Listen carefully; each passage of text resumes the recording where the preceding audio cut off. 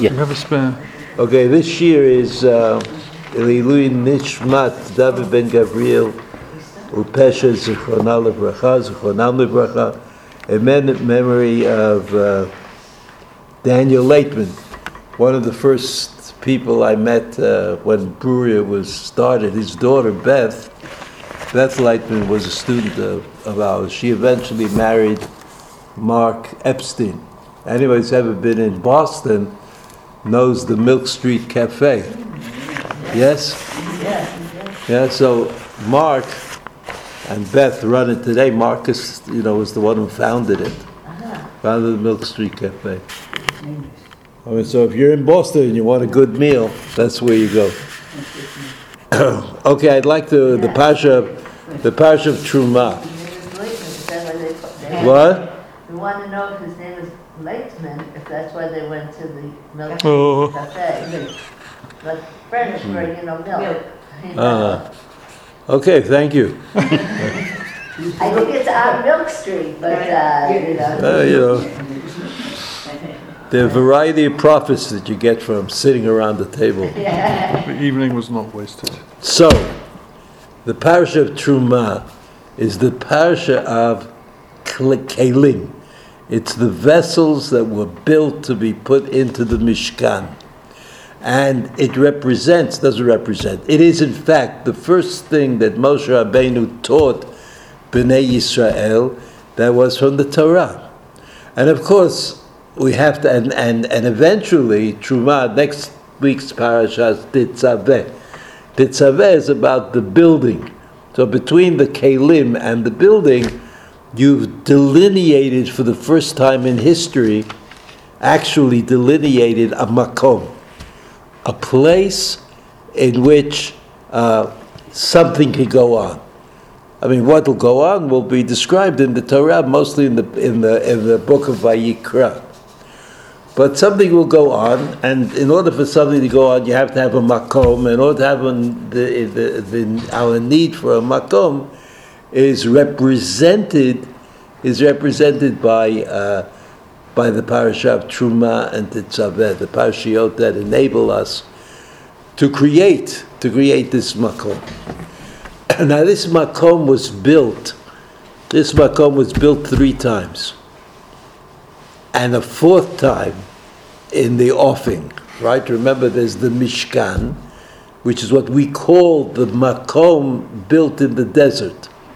Right? It was built in the desert, and the makom in the desert was portable. It was a makom that existed only when you built it, when you made it. Before you built it or made it, there was no makom. There was nothing there. After that, there's the Bayit Rishon. After the Bayit Rishon, there's the Bayit Sheni. Right? Everybody knows that the Bayit Rishon is the perfect representation of the makom, but Bayit Sheni was not so perfect. There were things that happened in Bayit Rishon that didn't happen in Bayit Sheni. So that's already 3. There's Mishkan, Bayit Rishon, Bayit Sheni, and then the prophet Yechezkel talks about Bayit Shlishi. Now, in some regards, all these Batei Mikdash, all these Mikomot are similar. They're all similar. They have the same, this week we're talking about Kelim, so they have the same Kelim in them. The most interesting, to my mind, of the Kelim is the Aron. This is the Aron. So if you look in the Chumash, we haven't got time to go through all these psukim, but if you look in Parashat Truma, the Aron was a box. It was basically a box. It was built out of 3 boxes. A gold box, a wooden box in the gold box, and then another gold box inside of the wooden box. Does that make sense? Right. So that was the Aron, and it was open at the top, and at the top, on the top, they put another slab, which was fancier and more well apportioned than the rest of the Aron, and that is called kaporet. That part of the Aron is called a kaporet. So that it seems to me that it would be fairly straightforward to build it. It wouldn't be a problem to build it. And in the Aron you put a few things. The Aron in the Mishkan, you put the mateh of Moshe, right, the staff. You put little man, and that was up to here. It's sort of like we all agree. The mystery of the Aron starts from the fact that it was necessary to put the Torah, the Sefer Torah, not the Luchot. The Luchot were without a doubt, were in the Aron, the Luchot. But there's also the Sefer Torah, which wasn't really made until 38 years later, where the Torah says that Moshe Rabbeinu wrote the entire Torah when it was finished. Moshe Rabbeinu wrote the entire Torah and then gave it out to the tribes and to the Leviim and to all the people who had to have it. But the Chazal say that there was a Sefer Torah associated with the Aron HaKodesh, with the Aron. Now that Sefer Torah was either put in the Aron or alongside of the Aron. There's a machlokas in the Gemara. In the Aron, you took the Sefer Torah, which was like a scroll. It's interesting, in the picture books, there are a lot of picture books for children, especially. They should make picture books for adults, but they make them for children because children are allowed to look at pictures, and adults are not so allowed. So in the picture books, they depict the Torah as being a scroll rolled on two atzei chayim. Eitz chayim is the wooden thing that holds up the Sefer Torah. You pick it up by two atzei chayim, and that's what makes it possible to pick up, and that's how we do it. But in fact, if you look at the Keter Aram Tzova, the copy of the Tanakh that was found in Aram Tzova and brought eventually to Eretz Yisrael and exists in the Israel Museum, the top of the pot. There's like a part of the museum which is a top pot. You can go into it, but if you stand away, it just looks like the top of a pot. And in that top of the pot, they also have the Keter Aram Tzova, which was smuggled out of Syria and brought to Eretz Yisrael when after 48, because the Arabs decided to take it out on the scroll. They wanted to burn it. They did burn it, right? So the Keter Aram Tzova was burnt in a synagogue in Aleppo and disappeared until Ha'azinu. The Keter is an entire Tanakh, a whole Tanakh. The reason I'm mentioning it is because it was rolled up on one Eitz Chaim.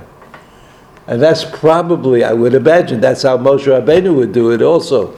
Why have two Eitzei Chaim if you're going to put it in the Kodesh Kadashim and just leave it there forever? So there's a machloket about the Sefer Torah, which is also important. The machloket is, where was this Sefer Torah? Where is the Sefer Torah? So one opinion, it was in the Aron Kodesh. That means after 38 years they had to take off the top, the kaporet, and put in the Sefer Torah, and then cover it up again. Right?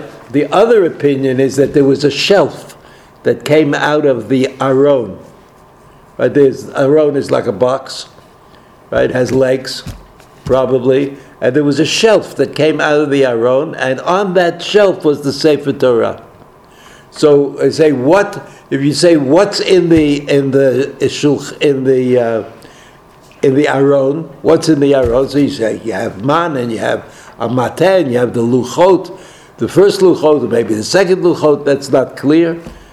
But you also have a Sefer Torah, even though the Sefer Torah was not put in until 38 years later, when there was a Sefer Torah. Until that time, there was no Sefer Torah because Moshe Rabbeinu taught the Torah parasha by parasha, meaning section by section. I don't mean the parashiyot that we call parashiyot today, and that he finished on the day of his death, right? After 38 years of wandering around in the desert, right? There was the Chet HaEgel, and the punishment of Chet HaEgel was wandering around until everybody would die.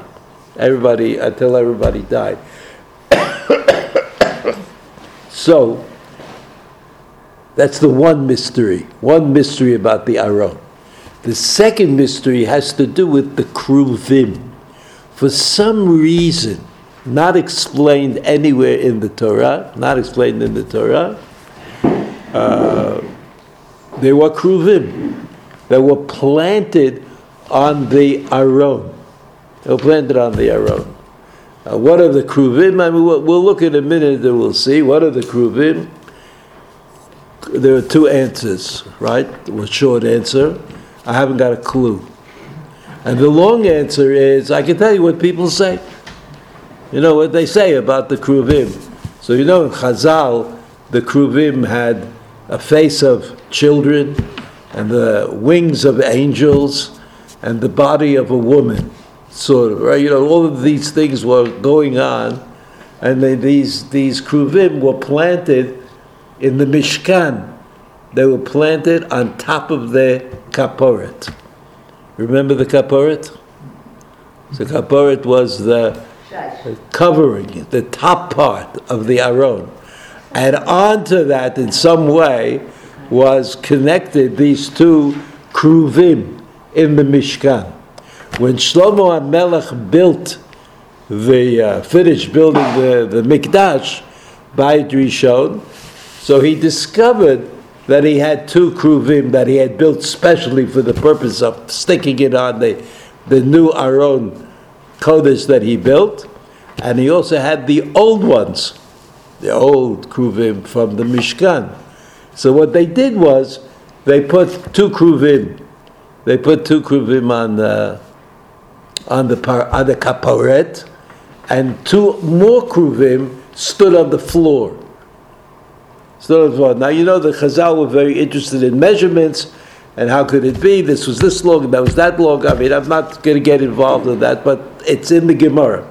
The Gemara tries to show how you could fit, because it was very tight fit. Everything was tight. There was nobody ever went into the Kodesh Kodashim. There was no reason to have room in the Kodesh Kodashim. Only the Kohen Gadol and Yom Kippurim went in, and that was it. So you didn't need room in the Kodesh Kodashim. In the Kodesh, like the outer part of the outer part of the Ohel Moed, it was at that time. In Bayit Rishon, it's called Dvir. There's an Ulam and a Dvir and a Heichal. The Heichal is Kodesh Kodashim. Dvir is the Kodesh. We had the menorah, and maybe it would be better if I would bring a videotape or something. But you can't believe the videotape. Everything it says is wrong. But I'll give you an idea. So listen again. I have these mysteries. There's a mystery about the Sefer Torah. The mystery about that. There's a mystery about the Kruvim. Why do I need Kruvim? I mean, what do they do? It's true, as we will see, that in the pasuk it says that somehow when God spoke to Moshe Rabbeinu, right, told Moshe Rabbeinu the next part of the Torah is coming up. It says, even though Moshe Rabbeinu learned the entire Torah in Har Sinai, yes? I mean, he was there 40 days and 40 nights, must have been doing something. So he learned the entire Torah. but he didn't learn the nusach that was going to be written down, which is the same as the Ramban. The Ramban says that Moshe Rabbeinu, I'm sorry, that Moshe Rabbeinu received on Har Sinai the Torah Sheba'al Peh of the Nigle, of Torah, of regular Torah, and he also received the Torah Sheba'al Peh of Nistar, of the hidden Torah, right? It was Nistar is what we call Kabbalah today. So Moshe Rabbeinu at Har Sinai received both, even though there is no record or no indication that he received the Torah of Kabbalah. Nevertheless, that's what the Ramban says, and whoever is into Kabbalah, any religious person who's into Kabbalah believes the Ramban on this point. And there's no evidence. There's no evidence that Moshe Rabbeinu was secretly teaching Kabbalah to a select few students. But that's what the Ramban thought. That's what the Ramban thought. He, the Ramban, did not think that Kabbalah was a later invention by people who were very capable and talented, but not something that came from Har Sinai. He believed that Kabbalah came directly from Har Sinai. He says it in his introduction to the Perush al HaTorah, which is printed in every Mikraot Gedolot till today. Even though most of the people involved in that kind of learning are against Kabbalah, right? You know that all the great sort of literature Rabbanim, all the great Litvaks didn't like Kabbalah. They didn't have anything to do with it. They couldn't come out against it, I guess, because they would have been tarred and feathered by the others. But the Gra did, right? The Gra, what? He was into Kabbalah and Sefer Tznius. He was into Kabbalah, and the mystery is his student, Rav Chaim Volozhiner, who probably taught Zohar to a group of students in Volozhin. It just died with him. In Volozhin it died. I mean, the Vilna Gaon was like a private person. He did what he did what he wanted to do. But Rav Chaim Volozhiner was a public person. He was also the Rav in Volozhin. He was the Rav in Volozhin, and he was the Rosh Yeshiva of the Yeshiva of Volozhin, and he taught Kabbalah to some students in his house, I guess, in Volozhin. And in spite of all of that, it just died after he died. There was nothing left of it. And today, the tradition of literature yeshivas doesn't include that. Nobody in a literature yeshiva will learn Kabbalah publicly, or nothing, zero. There's no mention of the Kabbalah in the writings of the Chazon Ish, the Mishnah Berurah. The Mishnah Berurah quotes the halacha. The Tziv does quote. The Mishnah Berurah quotes the halacha, the Magen Avraham. Right.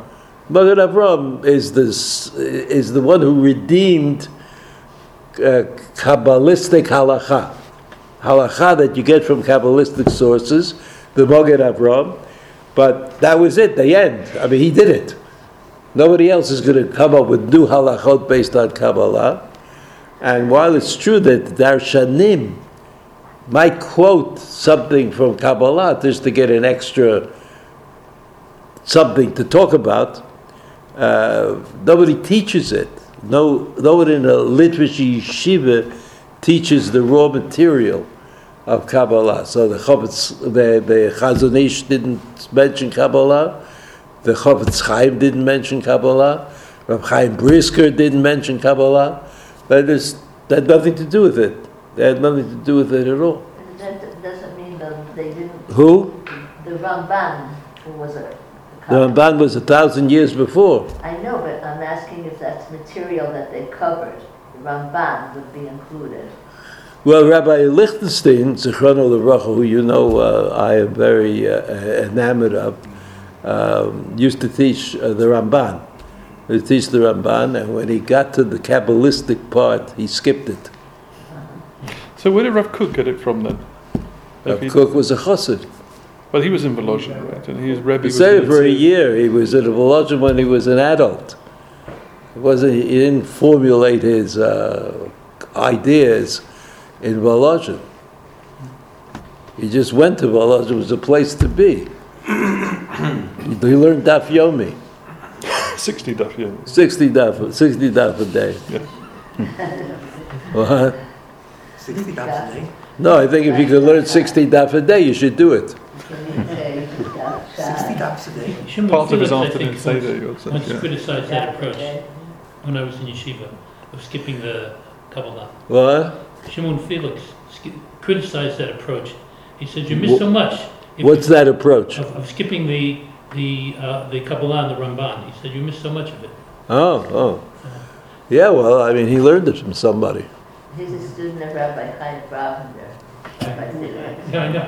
It was in Yeshiva Tamifta. I find it, I find it quite astounding that, you have half the Jewish people who think that the Zohar comes from Sinai, and the other half of the thinks that you shouldn't open it up. It's like pretty astounding. I mean, I understand de facto, it happened, so it's possible. Still, I would not have expected it to happen, especially since most of the Eidot Mizrach who are into it, like they're into it loud. They're not into it quiet. They just do it all the time. But it also gets into the davening. It gets like Brich Shemei. I mean, did anybody ever notice Brich Shemei? I mean, it's the Shulchan Aruch says some places they say it during the week also.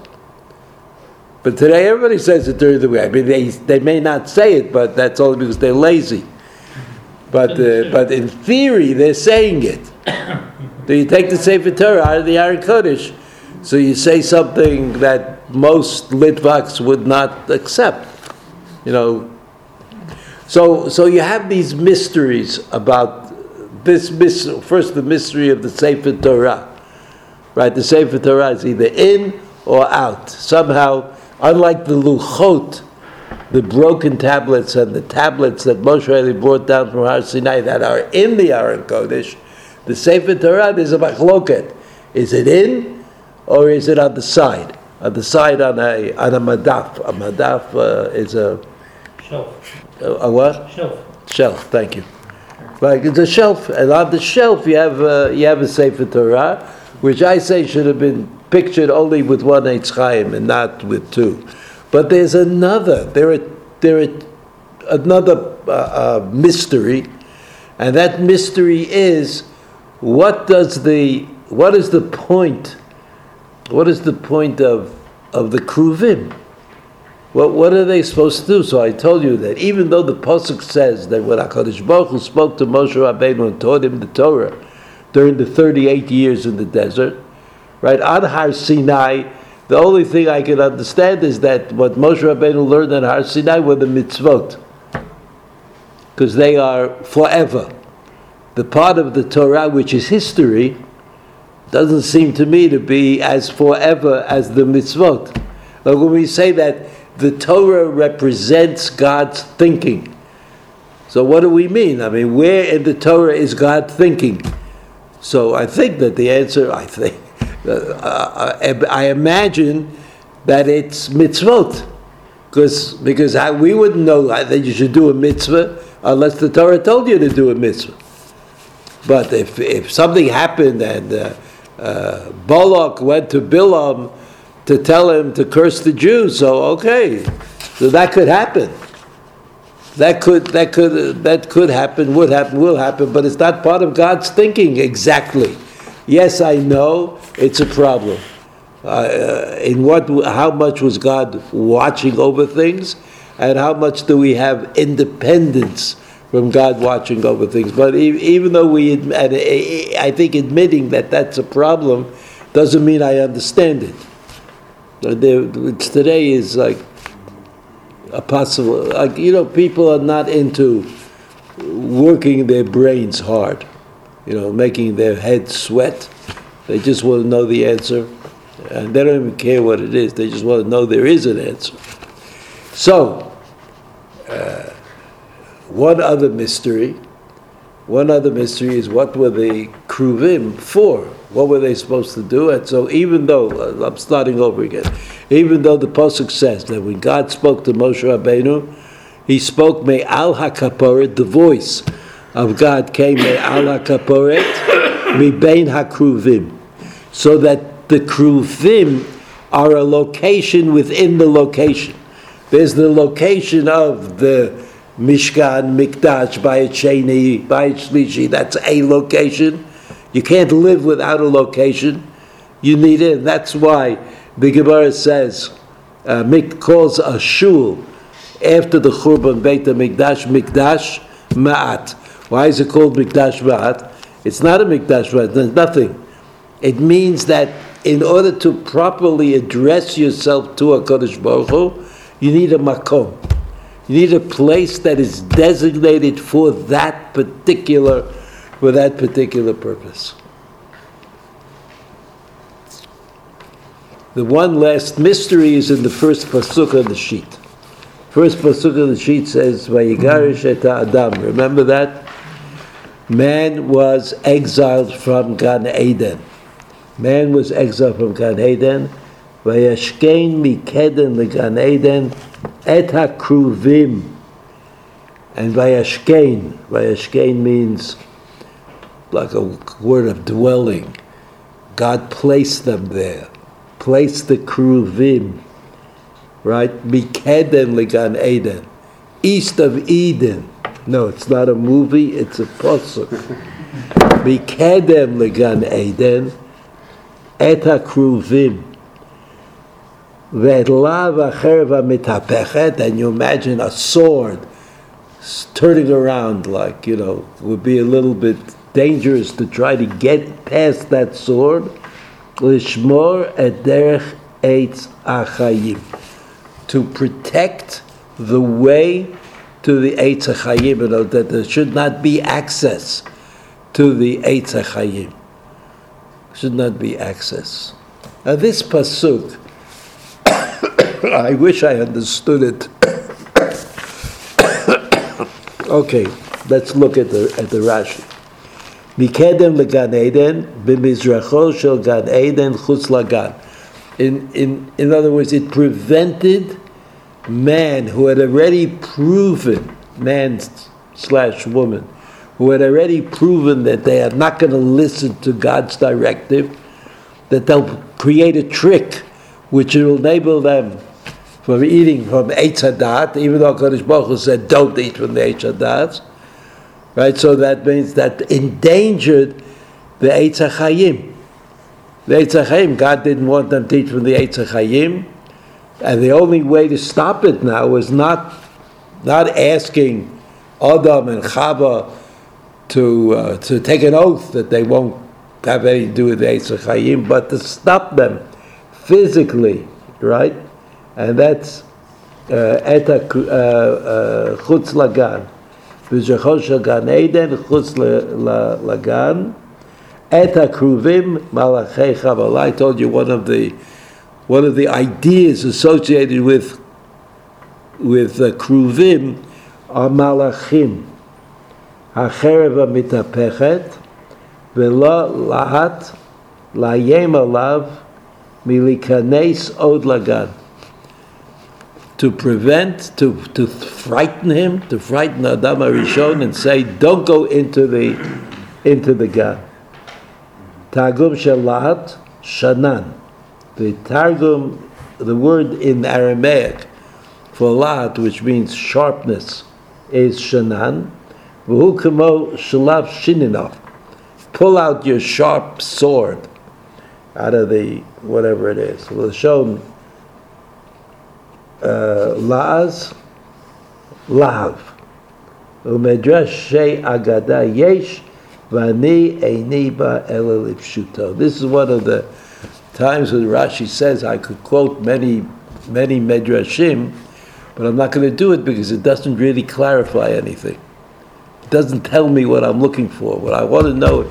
But in this pasuk, which took place in Gan Eden, and prevented Adam and Chava from going back into the garden, into the Gan, and somehow reconnecting to the Eitz HaChayim, the thing that's preventing them, Kruvim. Kruvim. And so what are Kruvim? According to Rashi, you have to have... I think that the fact that Rashi chooses the interpretation of Malachei Chabalah means dangerous angels, angels that will whack you back if necessary. So the Rashi said that in order to connect it to the Kruvim on the Mizbeach, on the Aron HaKodesh. And there was the Aron HaKodesh, the Kruvim were angels. They also looked like angels. So Rashi says these Kruvim were angels.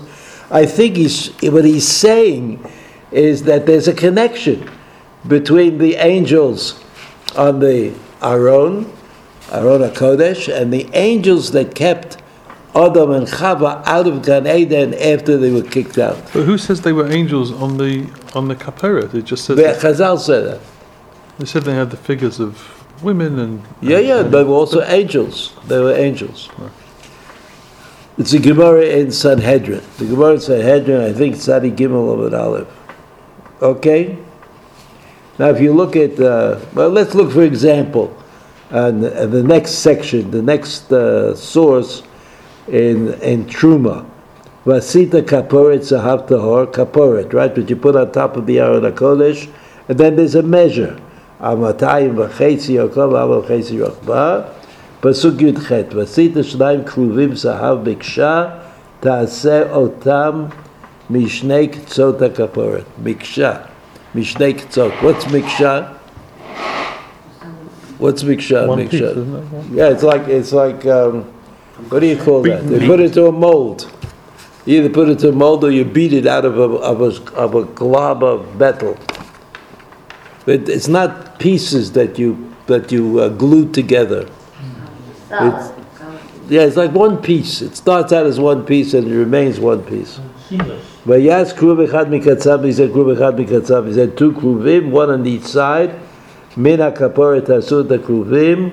Al shnei ktzotav, the two ends of the kaporet, v'yu kruvim posek naflayim lamala, sochechim b'kanfeihem al kaporet, ufneihem ish elachim, el kaporet yu b'nei kruvim. There's a lot of detail about the kruvim. There's detail. Pasuk kaf aleph, v'natata et hakaporet al ha'aron milamala v'el ha'aron titein et ha'idut, asher titein elecha. The idut is the Torah. Et ha'idut asher itein elecha, which I will give you, v'na'adik l'kasham. V'dibarti yitcha me'al ha'kaporet v'bein shnei ha'kruvim, asher ha'aron ha'idut, v'kol asher atzaveh otchad b'nei Yisrael. So even if this is just like a formality, the voice is going to come from me'al ha'kaporet, the Torah could have said that would have been sufficient. Why did the Torah have to say that it comes in between the two kruvim? Because me'al hakaporet, that between the kruvim, seems like the same thing. Seems like it's the same thing. So in any event,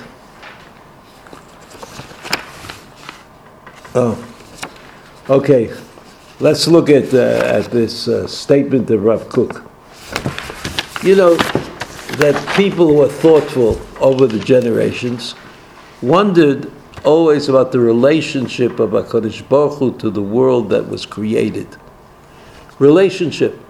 Like, what are the points of relationship that you might consider is like, why did HaKadosh Baruch Hu make the world as it is? What was it so important? So you should know. The Chaim Vital, who was the outstanding student, of the Arizal. Chaim Vital wrote down the Arizal. He was the person who wrote it down or wrote it up, depending on what neighborhood you came from when you grew up. So Chaim Vital wrote a book called Eitz Chaim. That's what he calls it. Eitz Chaim is a series of chapters on topics. So the first question in the Eitz Chaim, the Eitz Chaim, a book written by Chaim Vital, on the thought of the Arizal, the first question is, why did God create the world? Like, what was missing? That was the assumption in the question. If God created the world, it was something God wanted. If it's something God wanted, it was something that was missing. So what possibly could be missing from the world of God? So Chaim Vital says, according to the Arizal, HaKadosh Baruch Hu had no way of expressing rachamim, mercy, because there was nothing to be merciful at or upon. Dafka rachamim, not chesed. Rachamim. It says rachamim. So HaKadosh Baruch Hu created a world, and HaKadosh Baruch Hu could be merciful. It didn't come right straight away, mercy, right? Mercy really took the center stage after the Chet HaEgel, where HaKadosh Baruch Hu tells Moshe Rabbeinu, Hashem Kei Rachum B'chadu Le'Rapayim V'Chesed V'Emet. That's what HaKadosh Baruch Hu tells Moshe Rabbeinu after the Chet HaEgel. In other words, in order to make sure that we understood the importance of the Yud Gimel Midos of Rachamim, right? It didn't come into the world until after the Chet HaEgel. But you could still ask, even if you would accept that answer, the answer of Chaim Vital to why HaKadosh Baruch Hu created the world, there's still a question, why did he create a world that was so messy, that was so inelegant, that was so prone to disaster? Like take the period of Noach and the Mabul. The period of Noach and Mabul was disastrous. I mean, the whole world came this close to being destroyed because it did not live up to expectation. Well, why didn't it live up to expectation?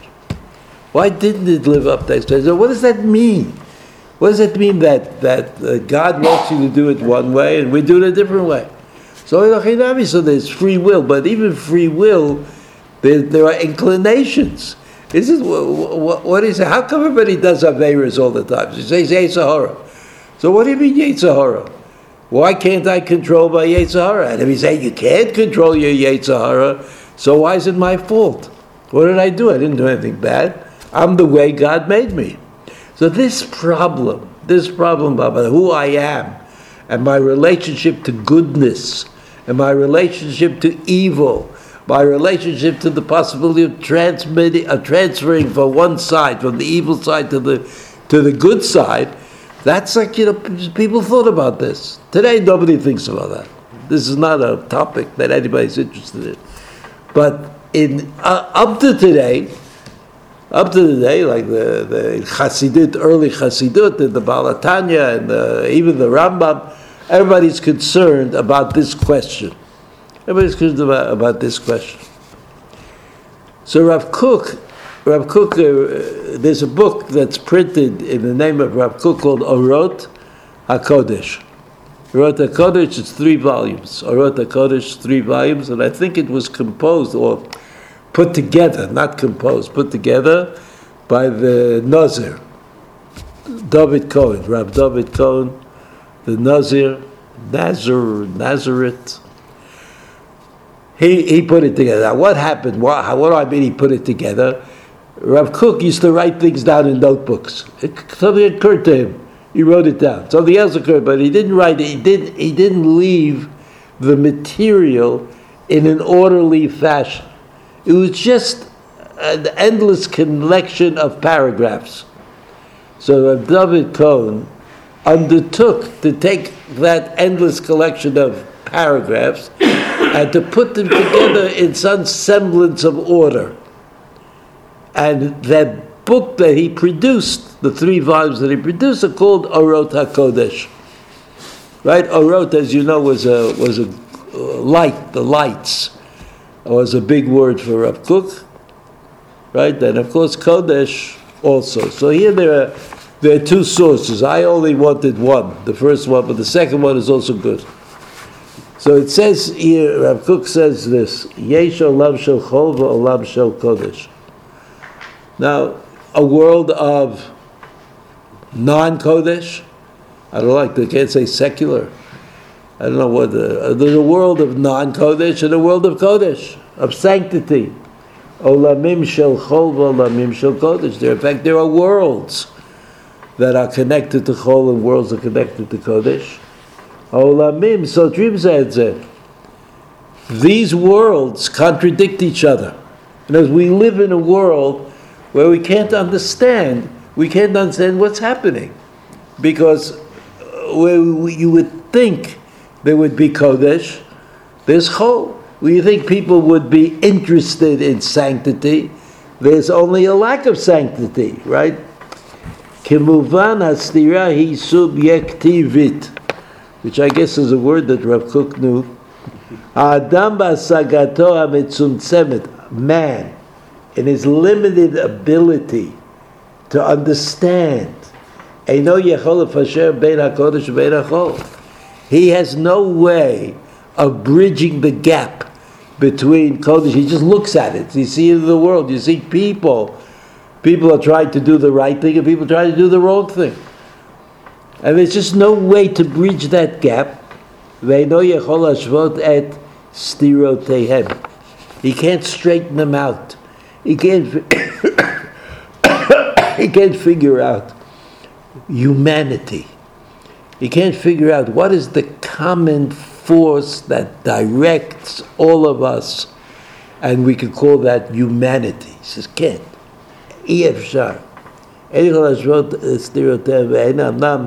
Miyushavot Berum Olam. Even though we are confident that Berum Olam in heaven, it works out. It's understood. It's understood in heaven. You know that this was many Hasidic thinkers accepted this idea. Accept this idea that in some place in heaven, it's all straightened out. But in our world, we can't get the hang of it. So this is how it is.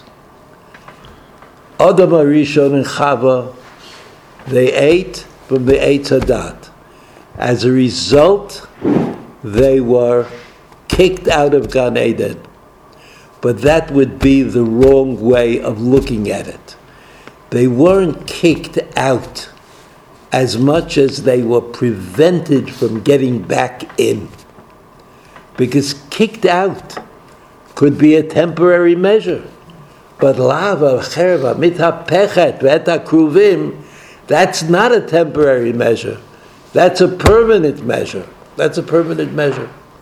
And what that says is that man/woman, or Adam and Chava, changed the world of creation. If they had just listened to God, they would have joined in producing a world in which accepting the authority of the divine was reasonable, was the reasonable way to be. But since they denied that option and found themselves outside of Gan Eden where everything was perfect, everything was as it should be, everything is as it should be, they were not able to regain. They were not able to regain. So this is like a way of saying, look, HaKadosh Baruch Hu created the world properly. HaKadosh Baruch Hu gave us, within the notion of free will, a chance to make that world more positive, more practical, more pragmatic, more reasonable, to make a more reasonable world in which most of the people, most of the time, would do good things. This was denied by Adam and Chava. This was denied by Adam and Chava.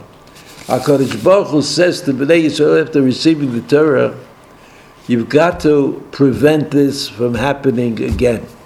And the way to prevent this from happening again, what, is to build a makom.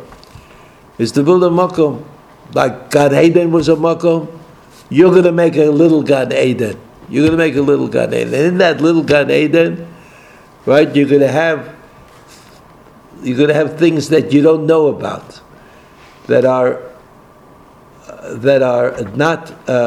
will not be, it will not be possible for you to access them. The Luchot and the Torah are going to be in the Aron, or next to the Aron, or put into the Kodesh Kodashim, meaning symbolically that there is Torah that you can't access. There's beyond what you know or what you think. And the beyond what you know or what you think is represented by the Aron HaKodesh and the inside the Aron HaKodesh. We carry that idea around with us all the time. Men put on tefillin. What's tefillin? I mean, it's really something ridiculous. You have parshiyot in the Torah that you never see. You never look at them. You never check them. You only check them to see if they're puzzled. This is the only connection that you have to the parshiyot in your tefillin. The same thing is true about the mezuzah, which is something that everybody is connected to, right? The mezuzah, God, my house, my place. It's not the regular mikdash, but it's something. Again, what makes it possible for me to access what was going on in Gan Eden is the fact that it's a mystery. And so the kruvim that keep us out of Gan Eden, those kruvim are the kruvim that keep us out of the Aron HaKodesh. Those when you know, the Kohen Gadol or Moshe Rabbeinu went into the Kodesh Kadoshim just to hear God speaking, but he didn't take the Torah out of the Aron. He didn't uncover the mysteries that were covered up, or whatever was covered up was left covered up. So, we mentioned also the fact that there were 4 kruvim in the Beit HaMikdash of Shlomo HaMelech, right? You remember that? There were four kruvim. It could be that you needed, by the time of Shlomo HaMelech, you needed more protection. You need more protection against evil, because the idea of Tu Batei Mikdash was an idea that existed in Bnei Yisrael at that time. I mean, I always am of the opinion that if you come up with a crazy idea and it works, and you're able to do it, it's because it's already there somehow. So when Shlomo HaMelech died, the country split into 2, right? A northern kingdom and a southern kingdom. The southern kingdom, the Beit HaMikdash, was on the border of the 2 kingdoms, right? Yehuda in the south, and Ephraim and Asher Bechule in the north. And so it could have been the thing that brought everybody together. So the king of the northern kingdom, whose name was Rechavam, right, was Shlomo HaMelech's son. His name was Rechavam. He decided to create a further split and built 2 more mikdashim in the northern part of Israel to compete with Yerushalayim. And therefore all the people in the north didn't have a makom. The people in the north didn't have a makom because the legitimate makom, was the Beit HaMikdash for everybody. But that makom was denied by Rechavam. There was no makom for everybody. Yerava. What? Yerava. I'm sorry. Yerava. Thank you. I'll say it again. Rechavam was Shlomo HaMelech's son, who became the king in the southern part of Eretz Yisrael. And in the northern part of Eretz Yisrael was Yeravam ben Nevat, who turned out to be a very wicked king. But the point is that he denied the people of the north a unified makom, which was legitimized by history. Moshe Rabbeinu and David HaMelech, and before that, the Yaakov Avinu and Abraham Avinu, right? That was the makom. And instead, what he did, Yeravam ben Nevat, was he built 2 sanctuaries, one in Beit-El and one in Dan, in the north, right? In the south of the north and the north of the north. He built these 2 sanctuaries, and therefore the northern people in the north didn't have a place didn't have a makom. Without a makom, they couldn't last. So in history, they disappeared. Remember Sancheriv? So Sancheriv came to capture the northern tribes, exiled them, and they disappeared. Why did they disappear? Because they didn't have this moral fiber that you needed to exist in the diaspora, which enabled you to produce, as we said before, the Mikdash Ma'at, a place, a makom where people could daven and confront the Kadosh Baruch Hu. So all of that has to do with Kruvim. Oh, not bad. All that has to do with Kruvim. Zeu, have a good Shabbos. Is it possible? So what I understood, maybe I understood it wrong, is what you're saying is that, I'm paraphrasing it or interpreting it, is that the secret to keeping mitzvahs, to creating a world where most people most of the time do mitzvahs, must be a recognition that there are secrets, there are things that you do not know and cannot know, and a respect for that. And the Kruvim's job is to tell you, stay out. Right, you can't know this. And the thing is that the tefillin and the zuzah also there to keep you doing mitzvahs. And so the message of not looking is the same message. I think that's good. I like that. Right, and then maybe in Shlomo, I don't know if I said it, but it's okay if you said it. In Shlomo Melech, maybe it's because Shlomo had an extra level of chokhmah that nobody else had. That you needed extra protection against thinking that you could go. What was the extra protection? When that So is the in second pair of Kruvim. Oh, that. Okay, that's Well, I good. don't I mean, I don't know if that's as good as the other part. Well, you said the first part and I said the second part. So. No, I said it was. You summarized it well. But the Kruvim in Gan Eden physically kept Adam and Chava away, right? But the Kruvim in Beit HaMikdash, how would they physically keep people from approaching? The Sochachim, they're protecting it, aren't they? Well, But they're not, it's not the no, same. but Kruvim had a purpose by that time. The fact that there were Kruvim on top of the Aron Kodesh was meaningful. It didn't have to physically stop them from going in. So it had different. It wasn't the same. In Gan Eden, it was there as a guard, sort of a guarding Stop thing. them. And in Beit HaMikdash, its purpose was again to. No, it's the same. It's the same, except that it worked based on memory also. They knew about the Kruvim in the Beit HaMikdash. Okay. And they knew that that's what Kruvim do. They keep you away. So all these things, the Kruvim and the Aron Kodesh and the Mezuzah and the Tefillin, keep you away from Torah, which means to say that you really can't access it. Okay. It's like too mysterious. And why does it have to be so mysterious? Similar to the... Do we know Because if it's not that way, you run out of it. You kind of feel you could do. Mystery means that there's something to learn. Okay. There's something you don't know, and if you don't feel that way, then you can just forget about the Torah. Or you might get to a point where you feel, I know it all already. Or you could know it. Or you could know it all. Which is the same. I could know it is also nihilistic. And when you feel you know something completely, you sort of devalue it. Right. But I'm saying, even if you don't know it, but you think you could know it, so like wicked kings in Israel, all the stories of wicked kings. Or Shlomo himself. So we spend our lives trying... Shlomo himself, because remember, the whole thing about when he married Bathsheba or whatever, he said, he says, I know the time for that mitzvah and it doesn't apply to me. Oh, yeah. So we spend our lives trying The Rambam says that also. So we spend our lives trying to get to know Torah as much as we can, even though we understand that by its very nature, we never will. Yes, but we'll understand more than we understand today. If you sit and learn, you'll always understand more. You'll always be impressed by the wonder of it. So that's what keeps it going. Very nice. Thank you. Is it almost a kind of tikkun for the sin of Adam and Chava?